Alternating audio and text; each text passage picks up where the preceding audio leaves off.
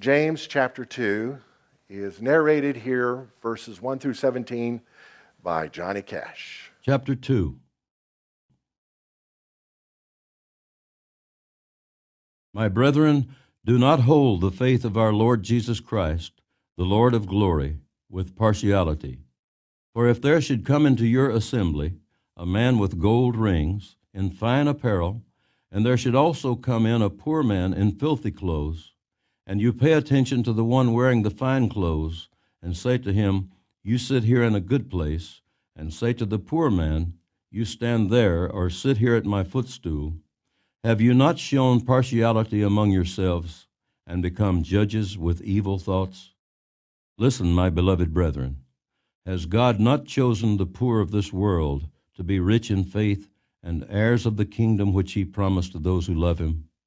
But you have dishonored the poor man. Do not the rich oppress you and drag you into the courts? Do they not blaspheme that noble name by which you are called? If you really fulfill the royal law according to the Scripture, you shall love your neighbor as yourself, you do well. But if you show partiality, you commit sin, and are convicted by the law as transgressors. For whoever shall keep the whole law, and yet stumble in one point, he is guilty of all. For he who said, Do not commit adultery, also said, Do not murder. Now if you do not commit adultery, but you do murder, you have become a transgressor of the law. So speak and so do as those who will be judged by the law of liberty. For judgment is without mercy to the one who has shown no mercy. Mercy triumphs over judgment. What does it profit, my brethren, if someone says he has faith but does not have works? Can faith save him? If a brother or sister is naked and destitute of daily food, and one of you says to them, Depart in peace, be warmed and filled, but you do not give them the things which are needed for the body, what does it profit? Thus also faith by itself, if it does not have works, is dead. We've been preaching through this book this is week number 5. We're calling this series, preaching through it paragraph by paragraph, Fixes for Fruitful Faith. The word fix is used in the sense that it is used in the realm of navigation. If you have a GPS to direct you where you want to go, the GPS has to know where you're located before it can make the projection. It can spot where you want to go, but the GPS will not work for you by directing you without knowing where you're located. In ancient mariner times, they even use this in the naval world, finding where you're located out in the middle of the ocean, getting a location point is called getting a fix on your location. And like a mirror gets a fix on your appearance, this book will get a fix on your spiritual location so that you can head where you want to go. Who knows, we've been predestined to be conformed to the image of Jesus. Who none other could help us with this than James, one of the brothers of Jesus. He had 3 other brothers. Joseph was one, and Simon and Judas. We call him Jude for obvious reasons. And he is one of the 2 that wrote books. Judas wrote the other one. We call it Jude. And in verse 5, he says, Listen, my beloved brethren, has God not chosen the poor of this world to be rich in faith and heirs of the kingdom which he promised to those who love him? He's getting on their case. If someone comes into the synagogue or in your assembly and they're dressed up really nice, you give them a nice place to sit. But if they're dressed poorly, if their clothes are dirty, if they look ragged, you let them sit on the floor or sit at your footstool or stand at the back. And so he's rebuking them for this because this is showing partiality. Who knows, God is no respecter of persons. He loves us all the same. And so based on people's appearance, you may think they're rich and they may not be. And based on their appearance, you may think they're poor and they may not be. They maybe just had a rough night and needed to come hear the word of God proclaimed. So you don't know who you're dealing with if you deal with appearances. The Old Testament says man looks at the outward appearance, but God looks at the heart. So we have to let God be the judge of hearts, and we are to walk and love everybody. This is pure religion that operates like this. And if they are rich, they may be righteously rich or they could be wickedly rich. And he's speaking here of the wicked rich. God has chosen the poor to be rich in faith and the heirs of the kingdom. In Matthew, Jesus said, "Blessed are the poor in spirit, for theirs is the kingdom of heaven." And in Luke, he said, "Blessed are the poor, for theirs is the kingdom of heaven." So ultimately, in light of eternity, the poor who are rich in faith are the richest of us all. I've lived in the third world where people may not have resources to lean upon, so they cry out to God. They can pray like you've never heard anybody pray because God is their only hope. And they are rich in faith. But here he's talking about those who are rich wickedly. He says, "You've dishonored the poor man, and do not the rich oppress you and drag you into courts?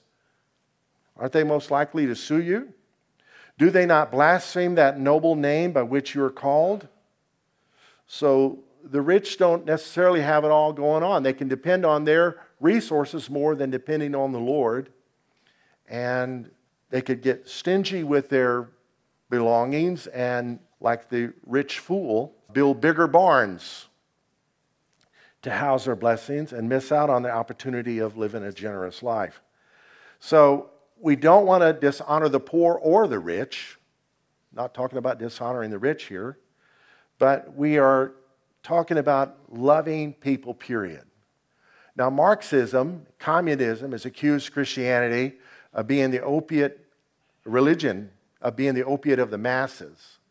I don't know about the other religions, but Christianity, true Christianity, pure Christianity, emphasizes ministering to the poor, empowering the poor, blessing the poor, giving them a hand up, not the other way around. So Marxism probably is dealing with hypocritical Christianity of the day that Karl Marx was alive. And here, James is addressing us in such a way that we can deal with any ounce of that kind of hypocrisy in our own lives. Jesus went to the lost sheep of Israel. He went to the poor. He fed the thousands, and he taught the truth that they all needed to hear, rich or poor. Verse 8, "If you really fulfill the royal law," can we say royal? "According to the scripture, you shall love your neighbor as yourself, you do well." When Jesus was asked what the greatest laws were, and when he asked what the greatest laws were, it was proven by himself and those speaking to him that loving God with all your heart, soul, mind, and strength is the greatest law, and the second greatest is like it, you shall love your neighbor as yourself. And some people say, well, I don't love myself, so I'm not going to love my neighbor. I'm going to work on loving myself. That in itself is proof that you love yourself. A preoccupation with self. Self, we even have a language out there, a magazine out there called Self.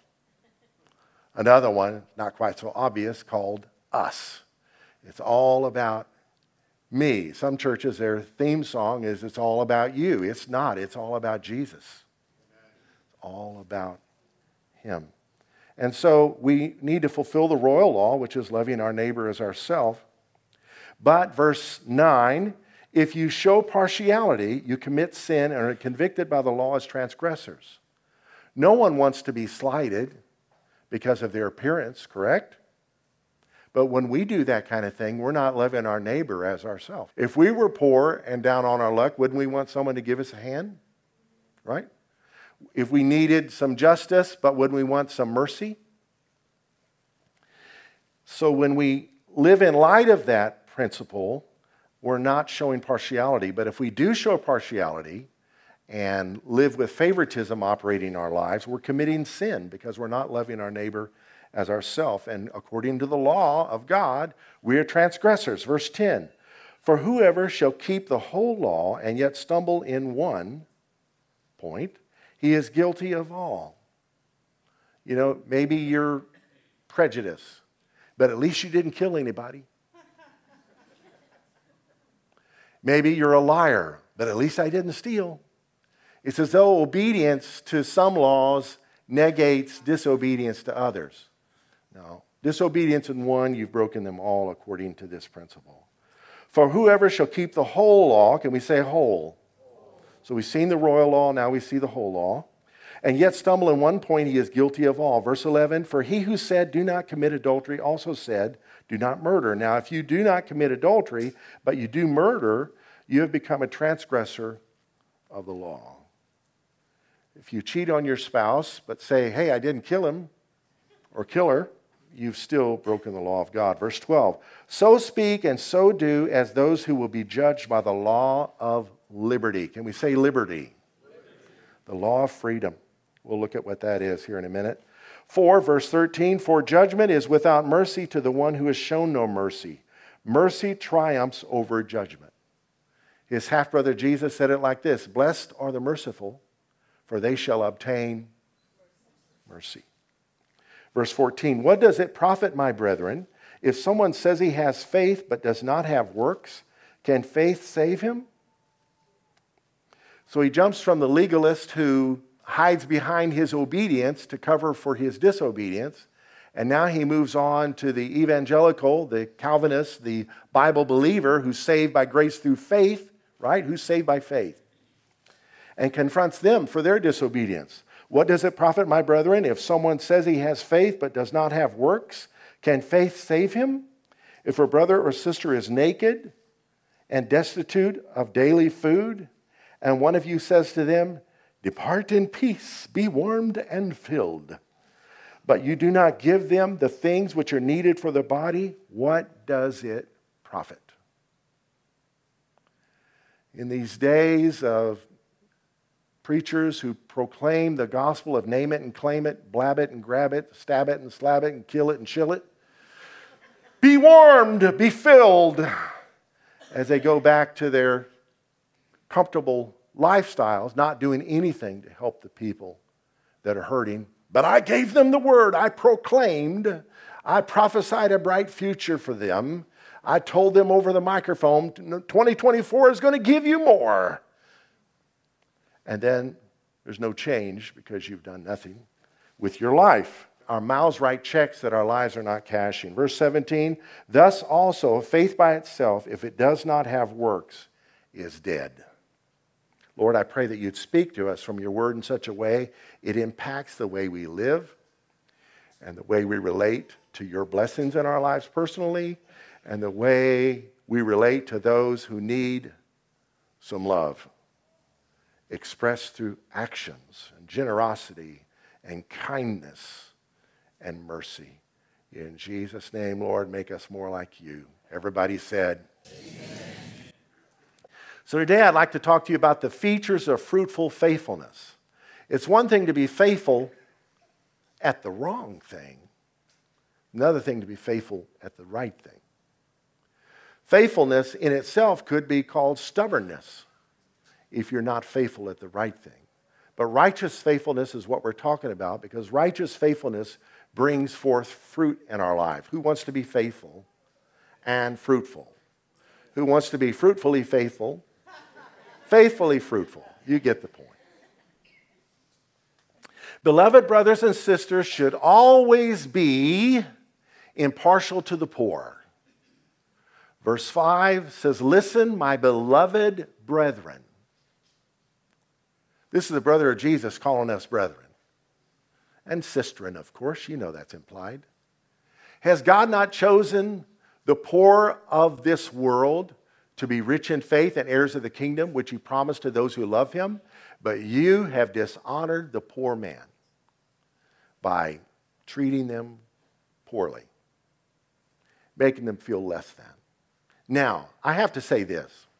There are sometimes we wrestle with inferiority complexes, and we may feel slighted because we're poor, or because we're down on our luck, or because of some other issue. And we could jump to the conclusion they're partial. They're being partial. But that may not be the case. It may be that they have a blind spot, or it may be you don't have the whole picture. So speak the truth to yourself that you've been given the righteousness of God and that He is dealing with you in ways that no one else can, and that he would have mercy on the person that you're tempted to be offended by. Who knows, when we're offended, we've made a choice. Oh, no, you didn't. Popping our neck and getting all offended because we made a choice to. But you can choose not to be offended and say, listen, partiality happens in the world. This may not be the case, but I'm not going to let it ruin my day and give me a bad attitude and tempt me to run my mouth to the world, whoever listens to me. All right, so that was for free there. Back to the sermon. So we're God's beloved brethren and sisterin, or as they say in South Africa, the bros and the stirs. Listen to me. God has chosen the poor to be rich in faith. He balances things out. For the poor, things may not be fair right now, but in the long run, he's a just God. The story's not over. Beloved brothers and sisters should always be wise around the wicked. Wise. There's a proverb that says, if a rich man sits you down to eat with him, put a knife to your throat, because you don't know what actually he's going to be doing with this attempt at faux generosity. He's going to probably manipulate you in some way. Do not the rich oppress you, verse 6 says, and drag you into the courts? So be careful. Be wise. Do they not blaspheme that noble name by which you are called? He had just written earlier that his brother Jesus was the Lord of glory, the one who's above all. And there are wicked people out there using their money to oppress us. So don't be impressed by money, but be impressed by the love of God and love everybody. Makes me love everybody. Everybody, rich and poor. All right, moving right along. Beloved brothers and sisters should always be obedient to the royal law. Verse 8 says, if you really fulfill the royal law according to the scripture, you shall love your neighbor as yourself. You do well. So when we're partial, when we're prejudiced, when we're unmerciful, we're not loving our neighbor as ourselves, and we're not obeying the royal law, which is to do so. This is elevated. It was called one of the first commandments, right? The second one is like the first one, loving God with everything that's in us. Loving our neighbor as ourselves is like the first one. Why? Because our neighbor is made in the image of God. And John said, if you can't love your brother who you have seen, how can you love God who you've not seen? They're made in the image of God. Well, I don't like the way they look. Well, who died and made you God? So, got to watch that. But if you show partiality, verse 9, you commit sin and are convicted by the law as transgressors. Let's read that together. If you really fulfill the royal law according to the scripture, you shall love your neighbor as yourself, you do well. But if you show partiality, you commit sin and are convicted by the law as transgressors. If you've broken the royal law, you've broken all the law, the whole law. Beloved brothers and sisters should always be reminded that good works never justify sin. Saul, disobeying the command of God for him to wipe out the Amalekites, thought he could save some stuff for himself and some stuff for worship, including livestock, and he was to wipe out the whole nation. And Samuel said, obedience is better than sacrifice. Obedience is better than religious exercise. What God has called you to do, we must obey, right? While we're on this subject of the rich, let's just bring this up. Some people use the rich young ruler who came to Jesus asking, what must I do to inherit eternal life? They use his story to beat us all up. Who knows? In America, we're all rich. Compared to the third world, I can tell you right now, if you're on welfare, you are rich. You are rich. So it's a matter of culture defining what rich is. He told the rich young ruler, if you want eternal life, obey the law. He says, I've done it. He says, one thing lacks. What was that? He hadn't loved his neighbor as himself, obviously. Sell everything you have and give it to the poor and come follow me. He went away sorrowful because he had great riches. Do you know that's the only recorded time that Jesus told someone that? He went to the home of Zacchaeus, the wicked tax collector, and the guy says, I'm going to pay back the people I robbed. Peter had a house. Didn't give it away. He had a house where his family lived, including his mother-in-law, right? John and his brother James still had a right to use their father's boats. They didn't give that away. But they gave away what the Lord called them to give away. So some people are afraid to follow Jesus because they don't want to take a vow of poverty. There's one denomination that kind of really highlights that. If God's called you to do that, make sure it's Him and then do it. And He will provide your needs. But if He hasn't called you to do that, read the Word and rightly divide it. When He's preaching to the masses, what people like to call the Sermon on the Mount, I call it God's will for mankind. That's His word for us all. But when He's speaking to an individual, we need to rightly divide it. I mean, one time He told some individuals to go take a donkey and bring it to me. And if asked, tell them the master told me to do it. Well, if you and I try that, they'll call the law and accuse us of horse stealing or jackboot stealing. Beloved brothers and sisters should always be reminded good works never justify sin. Maybe you give more in the offering than anybody. That doesn't give you a right to have an affair. For whoever shall keep the whole law, verse 10 and 11, and yet stumble in one point, he is guilty of all. For he who said, do not commit adultery, also said, do not murder. Now, if you do not commit adultery, but you do commit murder,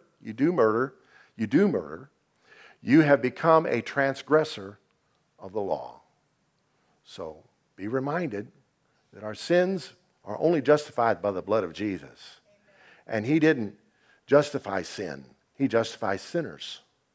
Not to give them the right to live a life of sin, but to give them a right to run to the throne of grace to find help and forgiveness in time of need. Beloved brothers and sisters should always be accountable to the law of liberty.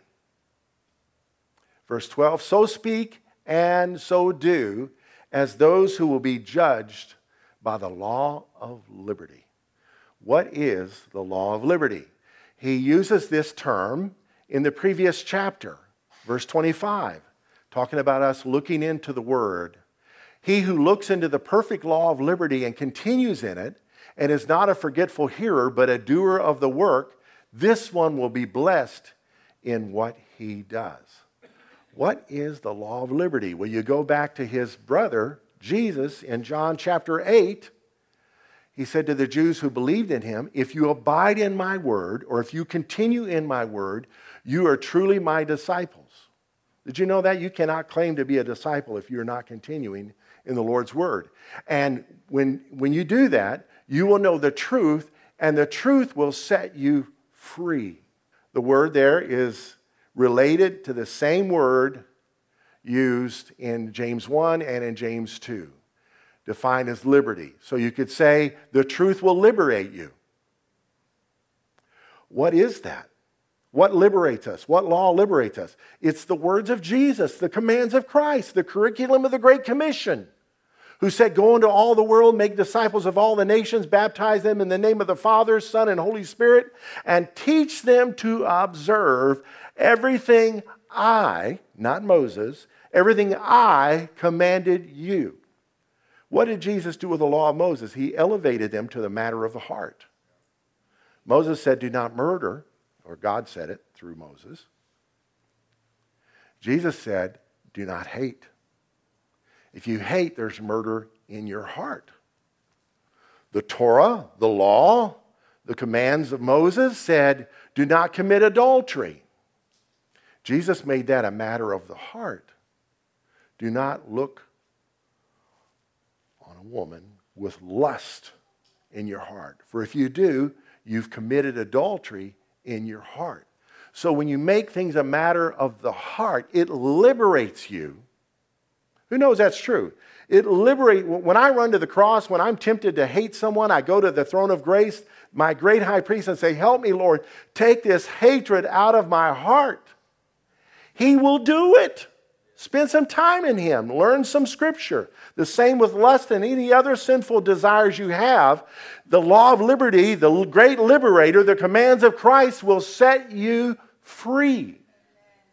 The people hearing this got all offended. We're the children of Abraham. We've never been in need of freedom. Meanwhile, they're living under the thumb of the Romans and living under the thumb of harsh religion, because the laws of Moses weren't enough. They had all these fence laws that they had on them, and they were trying to put on other people.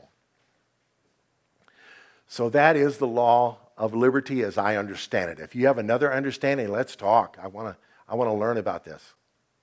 As beloved brothers and sisters, we should be merciful when making a judgment. Sometimes we have to make judgments. I know Jesus said, judge not lest you be judged. For with the judgment you use, it will come back on you. But he went on to say, and do not cast your pearls before swine, lest they turn and rend you with them. So he's saying you have to make some judgment calls in what you do with your pearls. What is your pearls? Things that are precious to you. Who would let just anyone babysit their children? That is in the sphere or the realm of your authority. Where you have authority, you have to make judgments. And we're called not to be harsh judges, but wise judges, not stupid judges. Just throw judgment out the window. That's not what Jesus was saying. Read the whole chapter where he says judge not, and you'll see this. So when making a judgment, we must be merciful. For judgment, verse 13, is without mercy to the one who has shown no mercy. Mercy triumphs over judgment. So, we must be merciful people. Merciful. But wise. If the burglar breaks in your house a second time,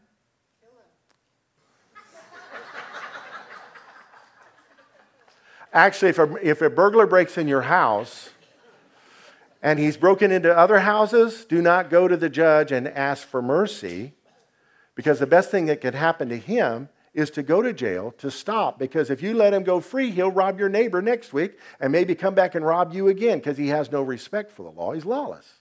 So there's a place for justice to be hard. But harsh judgment is go to hell. Never tell anybody that. Did Jesus die to give us the right and freedom to tell people to go into outer darkness? No. That's God's call. Beloved brothers and sisters should always be, this is the final point of the outline, should always be living our faith in the real world. Can we say real? Keeping it real. We can be all sanctimonious people of faith on Sunday morning, but how are we Monday morning? How are we Saturday night? Can our faith be seen in how we live? Do we respect the royal law? You know, Jesus raised the level of the royal law. The royal law was exactly what Moses said. He raised the level of it before he left his disciples. He said, I give a new commandment to you. Love one another as I have loved you. So if you don't even love yourself anymore, and you think you can't love your neighbor, Jesus took that cop-out out of the way. As I have loved you, did he love us? So we need to love one another. How did he love us? He gave his life, the ultimate expression of love. And we are to give our life for others. If a poor person comes in and there's no place for him to sit down, he is going to feel like we're a partial congregation. Get up and give him your seat. Or at least come tell me, Pastor, you need to give your seat up. Someone's here that needs one. Your purse doesn't have to have its own seat. All right. Finally, what good is it, brothers and sisters, if someone says he has faith but does not have works? Can that faith save him? If a brother or sister is poorly clothed and lacking in daily food, and one of you says to them, go in peace, be warmed and filled. have more in 2024 without giving them the things needed for the body, what good is that? So also, faith by itself, if it does not have works, is dead. Do we want dead faith or living faith? Now this brings a question, because Paul wrote, by grace are you saved through faith, and that, I think he's implying the word faith, that faith is not of yourselves, it is a gift of God. So is James wrong? Or is Paul wrong? Is there a contradiction here? This causes Calvinist fits. I don't see a contradiction. Because the same Paul that wrote, by grace are you saved through faith, and that is not of yourselves, not of works, lest anyone should boast, it's a gift of God. The same man who wrote that also said, there are no liars, no thieves, no fornicators in the kingdom of God. What is that? That's people who make a lifestyle of it. They may know who Jesus is, or they may believe in him like they believe in Abraham Lincoln. They really don't believe in him. If you really have faith in the laws of Texas, you'll abide by them, right? Even those of us that go 5 miles over the speed limit, you're staying tethered to the law. I'm not justifying sin by obedience. Well, officer, I stopped at the last red light. I drove under the speed limit yesterday. What is the deal? There is no conflict. Faith that saves is faith that saves. The faith that saves will lead us into following Jesus. If you believe in Jesus, then you will not believe he just came and spoke cute little sayings to be pasted on our refrigerator to give us a happy, warm, glowing feeling. No, he came and gave the word for mankind, for us all to be taken seriously. And none of us can obey them in our own strength. So they drive us to our knees. Help me, Lord. I want to kill somebody right now. Help me, Lord. I'm finding it hard to walk in love. Help me, Lord. I'm being tempted to stretch the truth. Help me, Lord. I am being sinned against. Help me to love my enemies. I tell you, a lot of things he said were raising the level of thou shalt not murder. It's true. So, here's what I want to say about this. While we are saved by Christ alone through faith alone, that faith will not stay alone, for fruit will surely follow. Faith is a fruit of the Spirit. Faith is a gift of the Spirit. Saving faith is a gift of God. Faith is a walk. We walk by faith, not by sight. It doesn't say we sit around by faith. We walk. That implies action by faith. We follow him by faith. And we rest by faith. We trust in him. If you really have faith in Jesus, you'll trust him to know that what he says will bring us abundant life. Pastor, what about the gospel? It seems like you're preaching just a bunch of good works, and isn't this that therapeutic deism I've been hearing about? Good point. Let's bring in the gospel. Where is Jesus in this text? We're not to disrespect the poor, right? So where is Jesus? He took the place of the disrespected.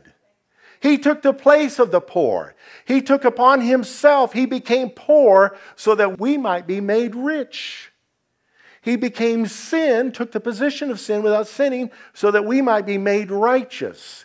He came down to the lowest so that we might be raised to the highest. He became naked so that we could be clothed. He became a curse for us so that we could be blessed. I could go on, but I think you get the point. So Jesus is in this chapter. He took these things for us so that we could be brought into his kingdom. And we must love others as he loved us, as he took our place, so we take the place of those that have felt disrespected and not do the same to them. Does that make sense? Third question, what about you? Are you a Jesus follower? Are you a believer saved by grace through faith and that's not of yourselves? Or do you just think you are? You just made mental assent. You just checked the box. You just raised your hand because your daddy told you you'd go to hell if you didn't raise your hand. What kid wouldn't raise their hand? Are you truly a believer in the Lord? While Christ took our place, we must receive him by faith in order to benefit from his substitution. His substitution, taking our place, is what saves us. The wages of sin is death. A fine has been weighed. Someone must pay it with their life. And Christ, the most innocent of all, paid the price for the most guilty of all, which is death. You can't get any more punished than an execution, right? So he suffered an unjust death so that we might receive mercy. We as sinners have broken the law of God. Well, I haven't killed anybody, yes, but have you? We could go down the list. Somewhere you have broken the law, which makes you guilty of it all. So Christ took our place so that whoever calls upon his name can receive the benefits. What a beautiful name it is. You know, 47 years ago, I met a vet, and we exchanged phone numbers and addresses, and a couple of days later, I went to see her, and a relationship was born. Well, Christ, before departing, gave us his name. Why? So we can call upon him and have a relationship. So what I'm about to do will not necessarily save anyone, but if you will do it from your heart, before the sun goes down today, I pray that you do, you can be saved. Let's just bow our heads and do it together, all as one group, just to demonstrate how it can happen. Jesus, I call on your name. I ask you to save me. Come into my life and make me yours. Forgive me of my sins and everything that has separated me from you and from people. I believe you're the Son of God. I believe you died for our sins. I believe you have risen from the dead. Jesus, I ask you these things. John 1 says, as many as received him, to them he gave the right to be the sons of God. You can become a child of God, be born again, as he told a man named Nicodemus in John 3, by believing in him, and it starts by calling on his name. There's enough wicked calling on his name. You know. Maybe you've done it. A hammer hits your thumb and boy, it hurts, and you say, Jesus Christ. Why don't you say Muhammad or Allah or Buddha or the name of a president? Anyway, call on his name for salvation. Stop blaspheming his name. You'll be forgiven for that, but call on his name. And you too can live a life of fruitfulness and faithfulness. Lord, I thank you for your word. I pray in the name of Jesus, if any of us do not know you, that before the day is over, they would call on you. Maybe in their honesty, say, Lord, I don't know about all this, but I call on you and ask you to prove yourself to me. Ask you to come into my life. Ask you to begin to intervene. Lord, that they would pray to you in your name about the things that concern them, about their problems, about their hurts, their fears. And I pray, Lord, for those in this room who are believers who've not been taking your word seriously, I pray, Lord, that you would begin to order their steps, order our steps according to your word, dear Lord, that we might not sin against you. In Jesus' name, everybody said, You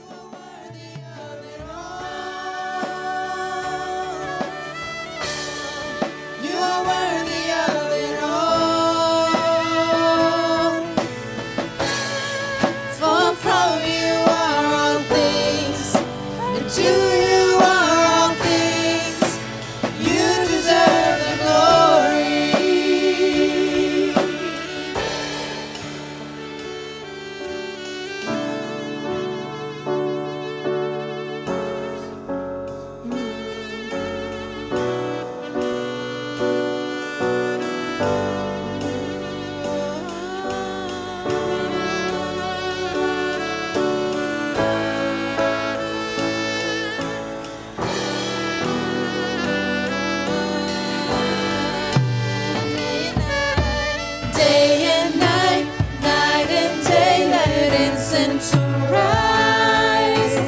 day and night, night and day, let incense arise. Day and night, night and day, let incense arise. Day and night, night and day, let incense arise. Day and night, night and day, let incense arise. Day and night, night and day, let incense arise again. Day and night, night and day, let incense arise. Day and night, night and day, let incense arise. Day and night, night and day, let incense arise. Day and night, night and day. You are worthy of it all. You are worthy of it all. For from you are all things, and to you are all things. You deserve the glory. Oh, you are worthy of it all. Jesus, you are worthy of it all. For from you are all things, and to you are all things. You deserve the glory. In heaven, according to the book of Revelation, are bowls of incense, which are the prayers of the saints. Don't rush off if you don't have to, but let's have some time of prayer. If you're comfortable with this, turn to someone near you or far from you and say, "Could I pray for you?" And ask them what you could pray for. You don't have to get their life history, but just share briefly what you'd like to receive prayer for. And I'm going to ask the elders to come join me up front here to anoint with oil, which is another principle taught in the book of James, those who are sick. So if you're sick, this kind of prayer is available to you as the music continues to play.